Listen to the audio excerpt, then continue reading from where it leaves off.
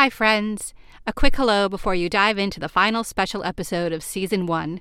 As we wrap up, I give you my deepest thanks for listening and for the support you've shown me. I'll be back in the fall with Season 2, although it might be called After the Applause Was Paused. I hope for all our sakes that's the case. In the meantime, I'd be so grateful if you could rate and review this podcast, or tell a fellow theater lover about it and send them a link. Have a safe, healthy, and fun summer, everyone, and I hope we all get to do and see some theater.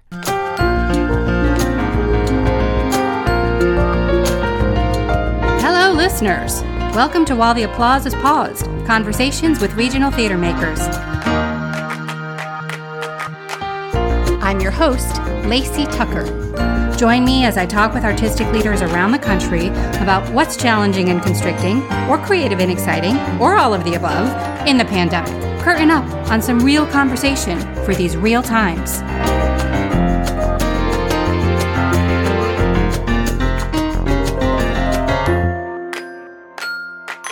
This week, we welcome Julia Brothers, actor and playwright in Everytown, USA.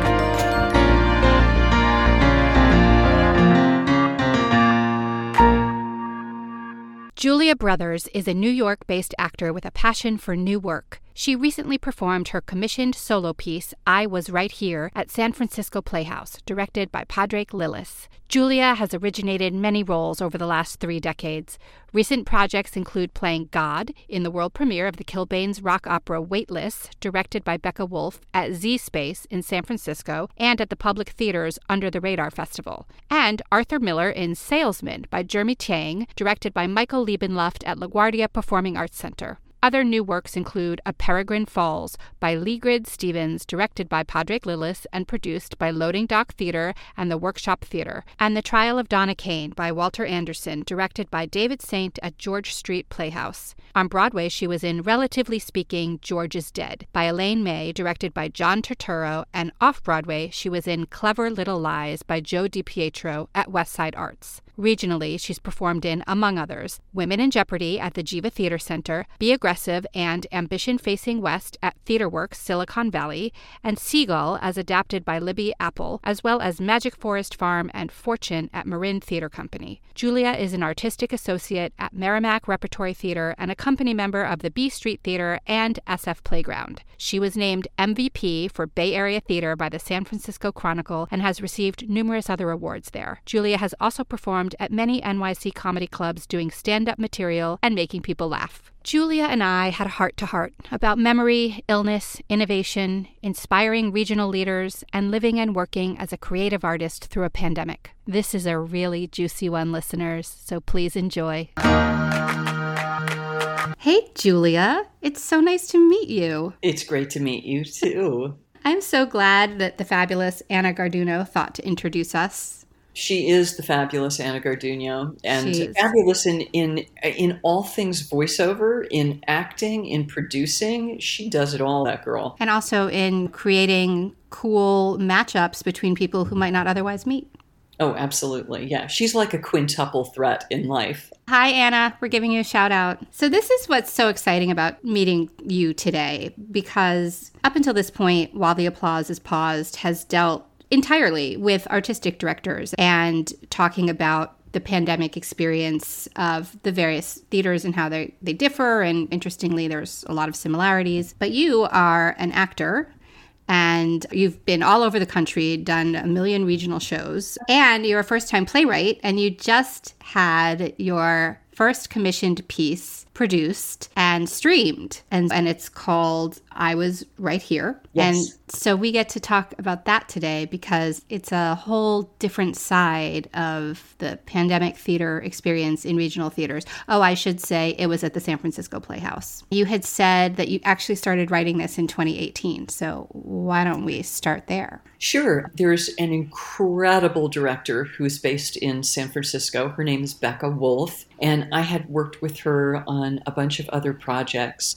And we were really good friends. And she was very encouraging to me about starting to write about this thing that I had been thinking about for a long time about disappearance in all of its forms, how not just people passing away, but like how a grifter, like their personality disappears when they go on the grift, how messages disappear, how things are just go and they're gone. And what is that end? So we started to work on this piece, and it was very cerebral and high tech, and it was going to be this one character play that was loosely based on kind of a thing like Krapp's Last Tape. But there was going to be a lot of multimedia, and we were like, we don't care if nobody understands it. It doesn't have to be linear. It's an experiential piece and blah, blah, blah. And then she got really busy because she's so incredible and amazing, and she had to step away from the project. And I was getting tons of acting work, tons, which was great. It was really great. And I was in overlapping projects. I didn't have time to write, and the whole thing got put on the shelf. And she went off to do her thing, and I went off to do my thing. And then I know Bill English very well and his wife, Susie Damilano. They both run San Francisco Playhouse.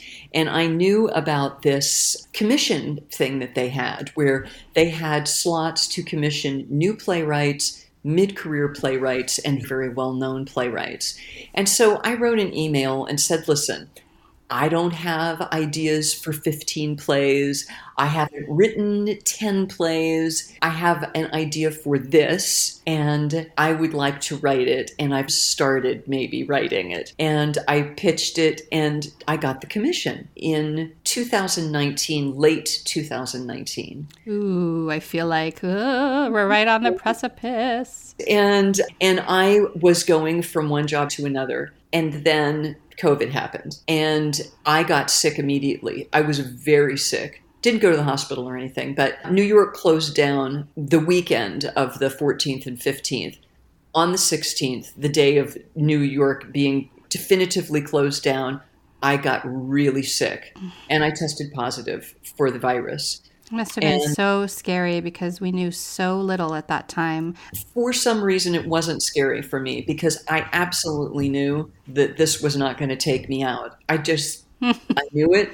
I did breathing exercises every day, but people say things like surreal, and I haven't found the language to describe what this was like. But while I was sick, and New York was very dark and very quiet, except Mount Sinai, which is 2 blocks away from me, and there were more refrigerator trucks showing up, and they were parked up and down the streets. At the time, I lived a block from Methodist Hospital in Brooklyn, and it was the same. It was the same thing, yeah. Yeah. While I was just lying around being sick, I lost 5 friends within the first, I guess, 6 or 7 weeks of COVID. I'm so sorry. It was profound. It was profound. That's the palest word that I can come up with. But I started writing in earnest again on this, and the whole project took a completely different sense of urgency, which was to talk about love and loss and memory and how we hold things, why we hold them the way we hold them. What do we do when we lose something? And how do we get through these things? And what I chose to write about, which was love and the disappearance was woven in there too, and memory, was very, very personal.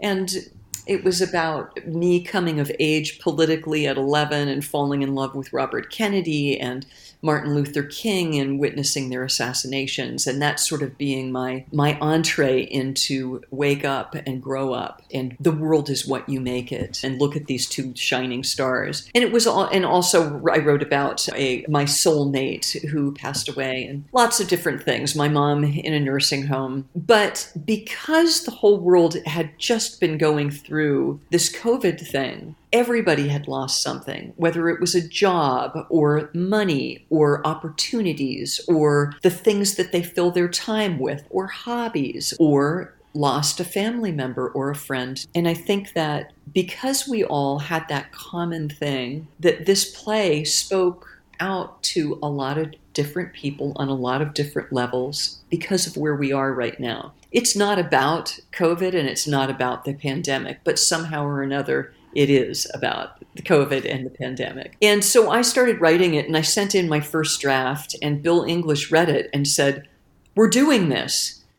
And I said, "What are you talking about? What are you talking about? I've never written a play. This is a first draft. What do you mean?" And he said, "We are like the first theater to actually iron out a thing with Actors Equity, an agreement, and we're going to film it with 3 cameras on stage." And I was like, "Oh, wow, what?" And then I thought, wow, I really have to do this. And so that's what I did for the year is I wrote, and was working with this incredible director. His name is Padraig Lillis. He is the artistic director of the Farm Theater. He's a big baseball fan. And in baseball, they go farming talent. And don't they also have the farm team? Isn't that kind of what the minors is called, the farm team? Oh, yeah. And so he fosters new playwrights and new playwriting talent. And he's amazing and smart and funny and hands-off and hands-on. He's all the good things at the right time, all the time. And I would write stuff and send it to him. And on Tuesdays, we would talk for an hour and a half. And an hour and 15 minutes of it would be about life. And then 15 minutes of it would be about the show. But you know how things are. It's all about life and it's all about the show. And so the drafts kept getting revised and worked on. And then I went to the Playhouse and filmed it in March. And it ran for a month and then got extended for another week. And it just closed, which I'm doing air quotes. I got to see it on closing night, air quotes. That's so great. I was being rather timid and humble when talking about this piece. And because I'm new, and Padraig Lillis, the director, reminded me and said, "Julia, you got a commission, wrote a play, and got it produced in a year. That doesn't happen. It just doesn't happen." And when I start to feel like, oh, I don't know if I can do this, I hear Padraig saying that, and it makes me feel like, okay, I guess I belong here now. I can call myself a writer as well as an actor. I have in my notes actor and playwright. So oh, thank you. It's official now. If it wasn't already, it's official. Lacey Tucker has made it official, ladies and gentlemen. That's what you needed, was me to make it official, obviously. Yes. So I have a couple follow-up questions that I really wanted to ask you. First of all, I just wanted to double check. You had no live audience, so this was you performing in an empty theater for several nights to get the recordings. What was that like? Did you just do the show as though there were an audience, or were they stopping and starting and saying, oh, let's do another take? No, so it was a live edit, which means that I did not stop, and they edited as we went. So it wasn't like we're going to take the first 5 minutes of run number 1 and the second 5 minutes of run number 4. It was one run all the way through, take it or leave it. And also it was a bunch of theater people who all of a sudden had cameras. And I am so impressed with how it came out. Yeah, but me too. It was beautiful. Thank you. The head of the box office was running one camera. And everyone was so talented. It was amazing. The guy who did the editing had never done it before. It's incredible. But that's, again, what theater is. When push comes to shove, your back is up against the wall and everybody gets super creative and everybody pulls their weight and more and creates something incredible. That is the best of what theater is. And in the case of this, it absolutely was the best. So it was 3 cameras, and I played to the cameras in the theater. And the artistic director, Bill, had said, stop thinking of it as theater and think of it as a live television performance. So the cameras were the audience, and the audience that wasn't there was the audience. And it was a very interesting and disassociative thing for me because first of all, I'd worked in that theater a bunch of times, so I knew the space really well. So walking in felt like home. And so I just had to get used to the cameras and everything. We were supposed to do 3 days of filming, 6 run-throughs. And we finished our third, took a dinner break, and we're going to come back and do a long note session and then run the fourth one. And I was sitting in the dressing room and I just got really quiet and just thought, you cannot be distracted by the newness of all of this and the filming and the microphone and the this and the that. Do what you do. You've been doing this forever. You know how to do this. You wrote this piece. Do what you do best. Just go do what you do. And I did, and it ended, and they said, that's a wrap. That was incredible. And we got what we got. So if I understand you correctly, you had to pick between them, and it was like you were either going to use all of this one or all of that one. And is that the one you used then, that last one? And it was absolutely a no-brainer because there were next to no technical flaws in it. I felt good about my performance and everybody else felt good about it. Yeah, so that was that. It was quite a sense of relief and accomplishment. So what did it feel like? And I guess when you do film and TV, this is always the experience, but you did a play and it was running while you were not in it at the time that it was running, and you're home and you could be watching it yourself. That's a strange feeling, I would think. It was a strange feeling. My sister was up from Texas and we watched on air quotes opening night. There's a guy that I know who didn't know that when people did that air quotes with their fingers, he would say bunny ears, and he didn't know that it was quotes. He just wondered why people did bunny ears. Anyway, opening night, I didn't realize how exhausting the whole process would be. First-time playwright, writing about my life, really open, very vulnerable, really hard, round-the-clock push toward the end of rewrites, this, that, the other thing.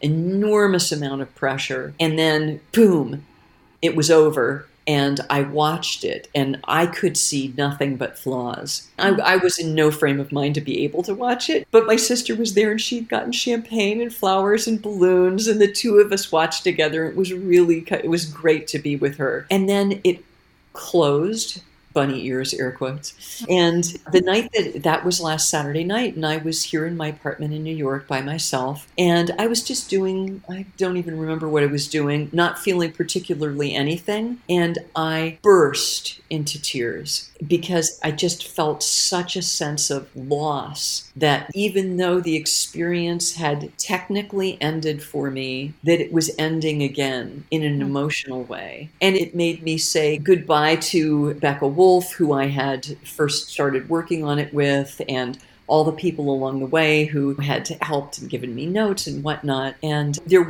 I'm going to do it live someplace, I know for sure. I don't have the job yet, but I will have the job. But it was really interesting to just feel this incredible sense of loss on a Saturday night alone in my apartment. Yeah. I think that there's a delayed reaction. I often say I don't know how I'm feeling, and it takes me a while to figure out how I'm feeling. But in this case, it's like the specifics of the situation where the play is running, but you're done, but then you're not done because the play is running. But so it was an interesting year. I'm really happy that I had something constructive and creative to work on that demanded of me. And now that things are starting to come back, I noticed that one of my favorite artistic directors in the universe that you have already interviewed was Mr. Sean Daniels. Oh, yeah. Yeah, I've worked with him 4 times, and I'm going to be working with him a 5th time doing Women in Jeopardy at Arizona Theater Company in January, February. Oh, amazing. Yeah, and it's so funny. Everybody plays the 6 degrees of Kevin Bacon. I think that in the theater world, it's 1 degree of Sean Daniels. Because anybody that you run into, if they don't know Sean Daniels, then they know somebody who does. Yeah, so you're my second person with a 1 degree of separation. The other person that I know is going to be, if you haven't listened to the episode yet, his first show back in the theater, my friend Carissa Bertels is doing her one-woman show, in fact. Oh, my 80-year-old boyfriend? Yes, exactly. I know her. She's amazing. She's amazing. Totally amazing. That's wonderful. Yeah. So I think that I should just come out to Arizona so I can see all of your shows. I can see her show. I can see your show. I can just hang out in Tucson. Like, why not? Yes, absolutely. Why not? So I wanted to go back for a second, and something that you said that really caught my attention was the way you changed the concept of the piece. You had been working on it, and it was going to be this kind of cerebral experience, very experimental, and then it changed. What was your thought process there, I guess, is the question. I think that what happened was the idea of disappearance and memory before COVID and disappearance in memory after having gotten COVID and having 5 friends die in a matter of weeks and seeing the refrigerator trucks and seeing what was happening around the world and Black Lives Matter and just the series of events that were happening were demanding to be listened to. While I was sick, I just was really quiet. And I just listened to the world. And when I started writing, I didn't care about high-tech stuff. I didn't care about non-linear, weird tricks of experimental theater. I cared about heart, and I thought, I have to write from my heart right now. And that was so important to me. I think that's a really important story because clearly we're going to see a lot of theater about the experience of COVID. And yet yours was not directly about COVID. So that's what I think is so interesting, is it obviously what you just said, it really informed what you chose to write about. But you didn't actually write a story about having been sick with COVID. Right. And I wonder how that's going to play out over the next however many years. Yeah, it is a universal experience. It's something that everyone's still struggling with. And we all know what our fellow human beings are going through because it really and truly is a universal experience. Some people are luckier than others where they have more money or they live out in the middle of nowhere and the physical threat isn't quite as great, but it has impacted everyone and continues to. And I think that the whole thing that I discovered and the point of my show was that you stand in the loss with love in your heart because love will bring you courage and love will bring you community and love will bring you strength to get through what you need to get through. Yeah, that's certainly universal. And loss is universal. And the particular form of loss that we're experiencing right now is universal in a way that it never has been before, I think, in modern times anyway. Yeah, absolutely. And this disease is a great leveler. So the other thing that you and I had talked about in our emails, and I loved this idea when you said it to me because I had thought that this might be a direction I want to take the podcast maybe in season 2. You had talked about that you have had a very full and long career in regional theater, and you've always been New York based, and that is also very much the model for a lot of actors.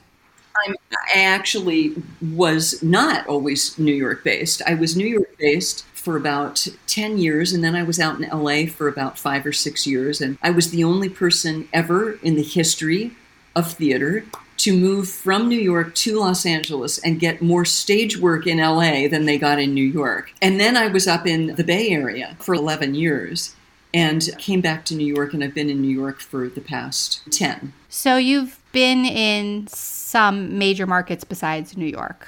Yes, yeah. I guess the question is, why do we choose to live in a place like New York or LA just so that we can leave and go do a show in Missouri? And this is the model. This is what a lot of people do. And I'd love to hear your experience with that. I think that you, as someone a creative person, you want to go where the most opportunities are. And if you are a person who likes a big city, you go to New York or you go to Los Angeles. In the course of my life, this has changed quite a bit. When I was coming up through the ranks, that's what you did. You didn't go anywhere else unless you happened to have gone to graduate school there or something. You went to the 2 big places. But now there's the Bay Area has got I mean, the theater in the Bay Area is amazing. Berkeley rep, Joanna is just there. She took over for Tony Taccone, and Pam McKinnon just came in at ACT, and she replaced Carrie Perloff. Tim Bond replaced Robert Kelly at TheaterWorks. Josh Costello replaced Tom Ross at Aurora. There's Sean San Jose, just was announced as artistic director at Magic Theater. There's so many incredible theaters. Marin Theater Company with Jason Menadakis. Amazing, amazing work. And a really strong theater community. And so a lot of people were starting to go to San Francisco. We're at such an interesting time right now, because is theater going to hold on to the idea of film? Is there going to be a hybrid now? Are they going to say, hey, subscribers, if you can't make it, guess what? That's okay, because you can watch it, you can stream it. We're going to have both now. It's a big new world. There are a lot of people who haven't had a voice in the theater in a long time, and that is changing. And I am really excited about having all of it get turned on its head. I really just think that it's time. It's time for theater to get shook up, and let's see what happens. It's just what we were just talking about. How when you put your foot on the gas and go, and if things fly apart, then it's time to create. And I think that's really what's happening right now. And I think that artistic directors are looking for new ways to reach new people. And people are always saying that. Artistic directors, every single time at the beginning, what do you want to do? We'd like to reach new people. But they really are, because of COVID, because people say, we want to hear new voices, because Black lives matter, because Asian lives matter, because where are these people represented? They haven't been represented before. Let's hear from somebody different.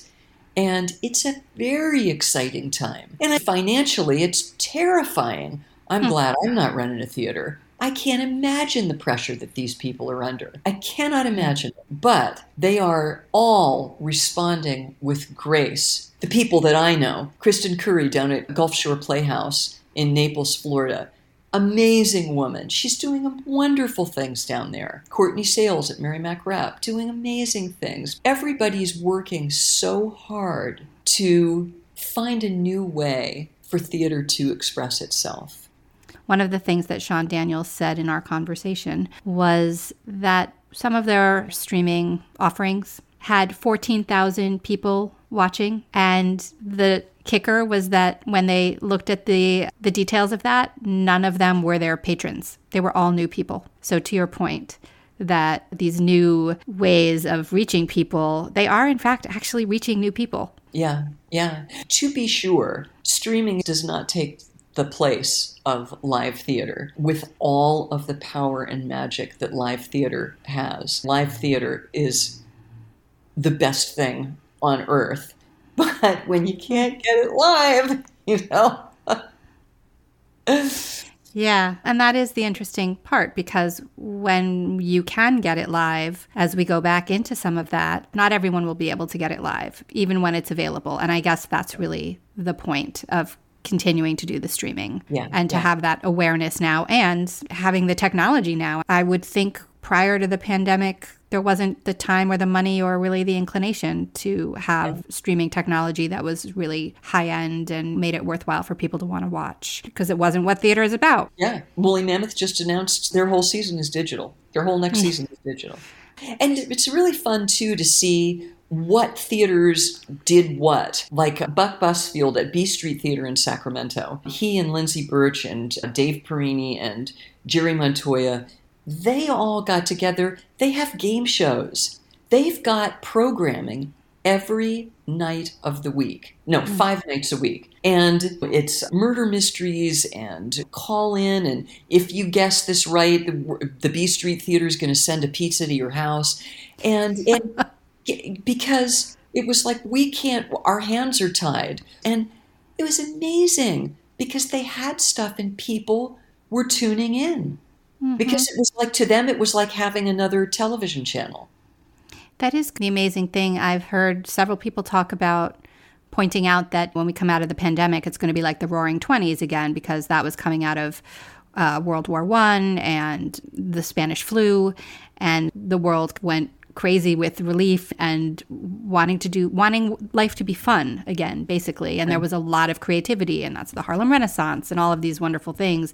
People have said that's what's going to happen with us when we come out of this pandemic, and maybe all of this new technology and streaming, and maybe this is the beginning of that. There's a theatrical creativity that isn't about necessarily just putting on a show live in a theater on a proscenium stage. And it doesn't mean that we don't still want to do that, because of course we do very badly. But maybe this is the beginning of all kinds of creativity where we're thinking outside the box because we were forced to, and because we realize that it's fun, right? Being able to create against all odds. That's the title of your next play, I think. Yeah. Really great.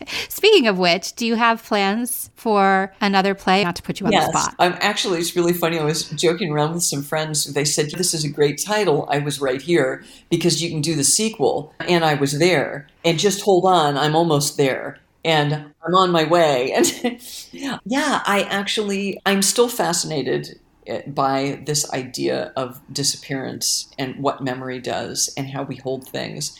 And there are particular things that have happened in my life. And one recent occurrence was a relationship that ended. And I am very interested in exploring that sense of disappearance and just what everybody went through as relationships, major shifts in relationships happening these days. Yeah.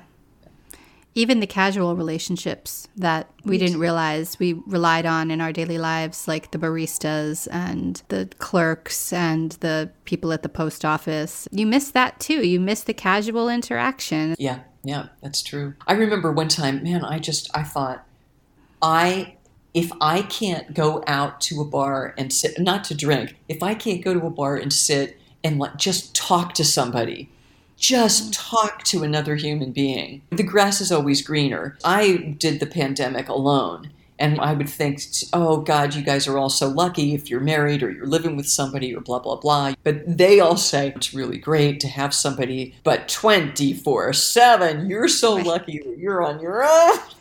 I have the same thing. I've also been alone, and I would sometimes find myself thinking, I'm going to get super vulnerable on a podcast, but hey, I would find myself thinking, hey, my friends with families, why are you not checking in on me? But from their perspective, they're like, oh, you're so lucky you're alone. My God, I can't get away from these people. So that was a real moment of me reversing my point of view and realizing how it could be for somebody else. Yeah. We can talk about what I was doing when the lights went out. Because I have asked everybody, what were you doing in March of 2020 when everything ground to a halt? I was rehearsing a play that was so fun and everyone was so psyched about it. In the 80s, Arthur Miller was invited to the People's Republic Theater in Beijing to direct an all-Chinese cast in Death of a Salesman. He didn't speak any Mandarin. And they didn't speak English. There was one guy that spoke English. And this really wonderful writer, Jeremy Chang, wrote a play that was loosely based on this occurrence for an all-female cast. So I was cast as Arthur Miller, and there were 4 other women who were all fluent in Mandarin and of Asian descent. And they played multiple other characters. And it was going to be at Target Margin in Brooklyn, which is an amazing place. Yes, an amazing place that I used to work at. So, hi, David. We're talking about you. Hi, David Herskowitz. Shout out to David. Shout out to David Herskowitz. And this piece was let's do all the shout outs. Okay. And so this piece was called Salesman, and it was being directed by Michael Liebenluft, who is I know Michael. You know Michael? Hi, Michael Liebenluft. Yes, he was passing through Target Margin. I think he might have had his first experience there, perhaps, when I was working there, and he did one of the labs. So yeah, I remember Michael.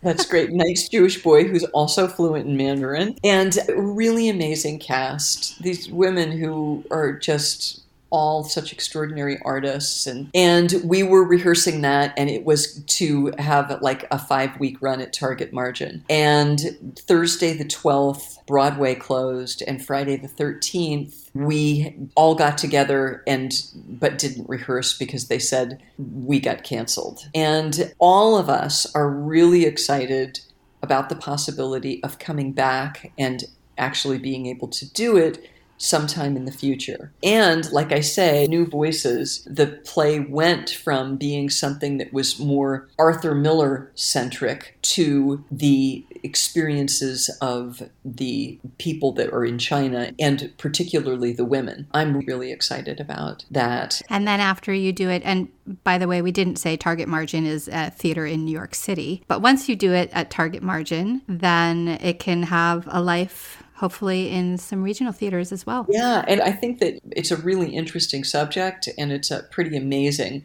thing. And Arthur Miller, Death of a Salesman, theater icons, so that's pretty great. And it was really fun for me because just before that, I was playing God in a rock opera by the Kilbanes called Weightless, which they've gone on to do different things with the script, and they just filmed their piece, actually, and they have a different God. But so it was just, it was awfully nice to say, yes, I was God in a rock opera and then Arthur Miller.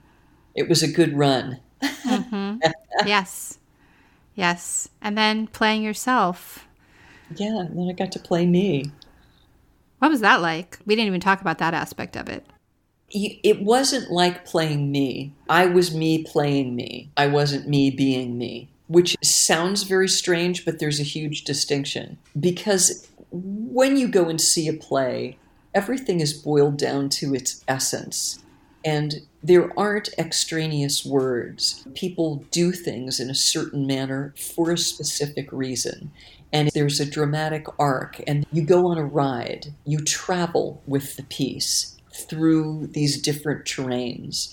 And that's mapped out for you. So, yes, I was playing me. It was me at 11. I wasn't playing an 11-year-old. I was talking about the feeling of Robert Kennedy's assassination. And it was very demanding, actually, very demanding, because it required complete honesty. Because if it wasn't completely honest, it was nothing. It would be nothing. And I remember thinking when I got there the first day and I saw the cameras and everything, and I thought, oh my God, people are going to watch this. I don't know what I was thinking for the 11 months that I was writing it.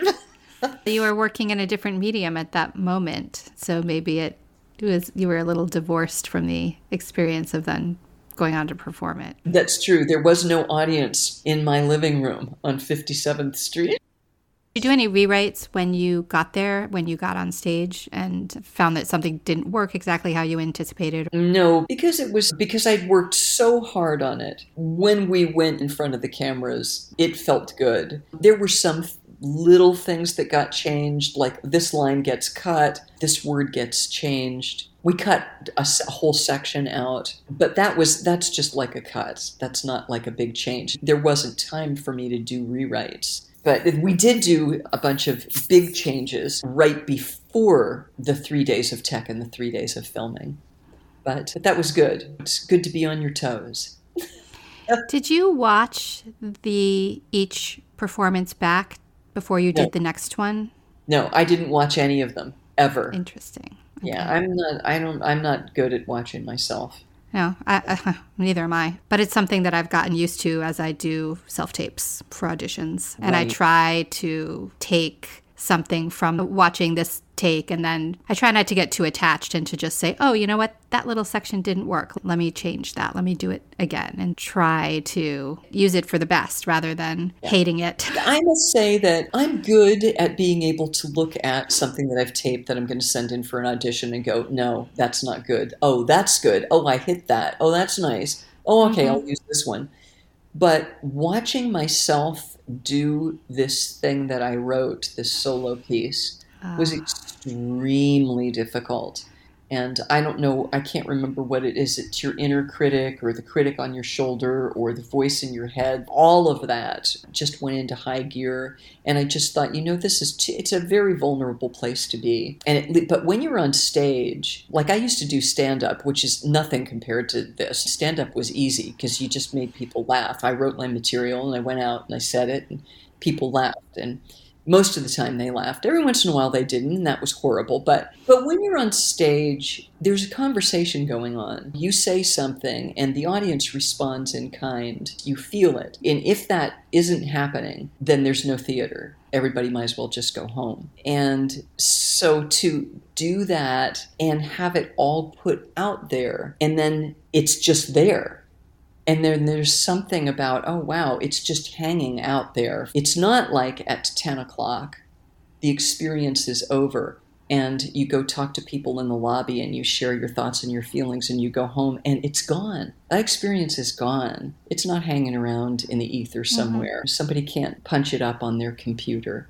It was a shared life experience that's now over. And so there's something that was terrifying about this being there. And I understand that completely. And I think as much as we can be excited about and grateful for the new versions of theater that we're seeing and the way that we can share those versions with people that we might not have been able to before, what you just described is exactly what, many people think is the heart of the theatrical experience. It's shared, it's live, and it's ephemeral. Yeah. And so to me, it's a real push and pull to live with both of those realities. Right. Yeah. I just want to ask you as we wrap up, this has been so great. What a wonderful journey of a conversation. What's making you happy right now? Wow. What is making me happy right now? Okay. This is what is making me happy right now. There is so much pain in the world, and there is so much suffering. And I don't mean in the world like way out in the world when I walk out on the street and people are in bad shape. People are really hurting. And if it is hurting because they don't have a place to live, or friends that are hurting because of something that's happening in their lives, and I wake up every morning and I say out loud, thank you, universe. I love my life. I love my problems. I'm so lucky. I feel lucky to have lived through COVID. I feel lucky to have gotten commissioned by SF Playhouse to write this piece. I feel tremendously lucky that it got produced. I feel lucky that it's going to have a life in live theater. I feel lucky that I have a home. I feel lucky that I have health insurance. So what's making me happy right now is that I have so many blessings that I choose to acknowledge. I choose to acknowledge that and choose to let whatever my problems are be over on the other side of whatever, because I am a lucky human being. Wow, that just really hit me. I'm going to go back and listen to this. And there's a couple of things there that I feel like, well, you said it at the beginning. It's like a daily mantra that just felt like it was saying to me, wake up and listen to that, Lacey. Maybe you need a little bit more of that. Okay. So thank you for that. Oh, sure. Yeah. Thank you, Julia. Oh my gosh, this was so great. You are really wonderful. Thank you for having me on.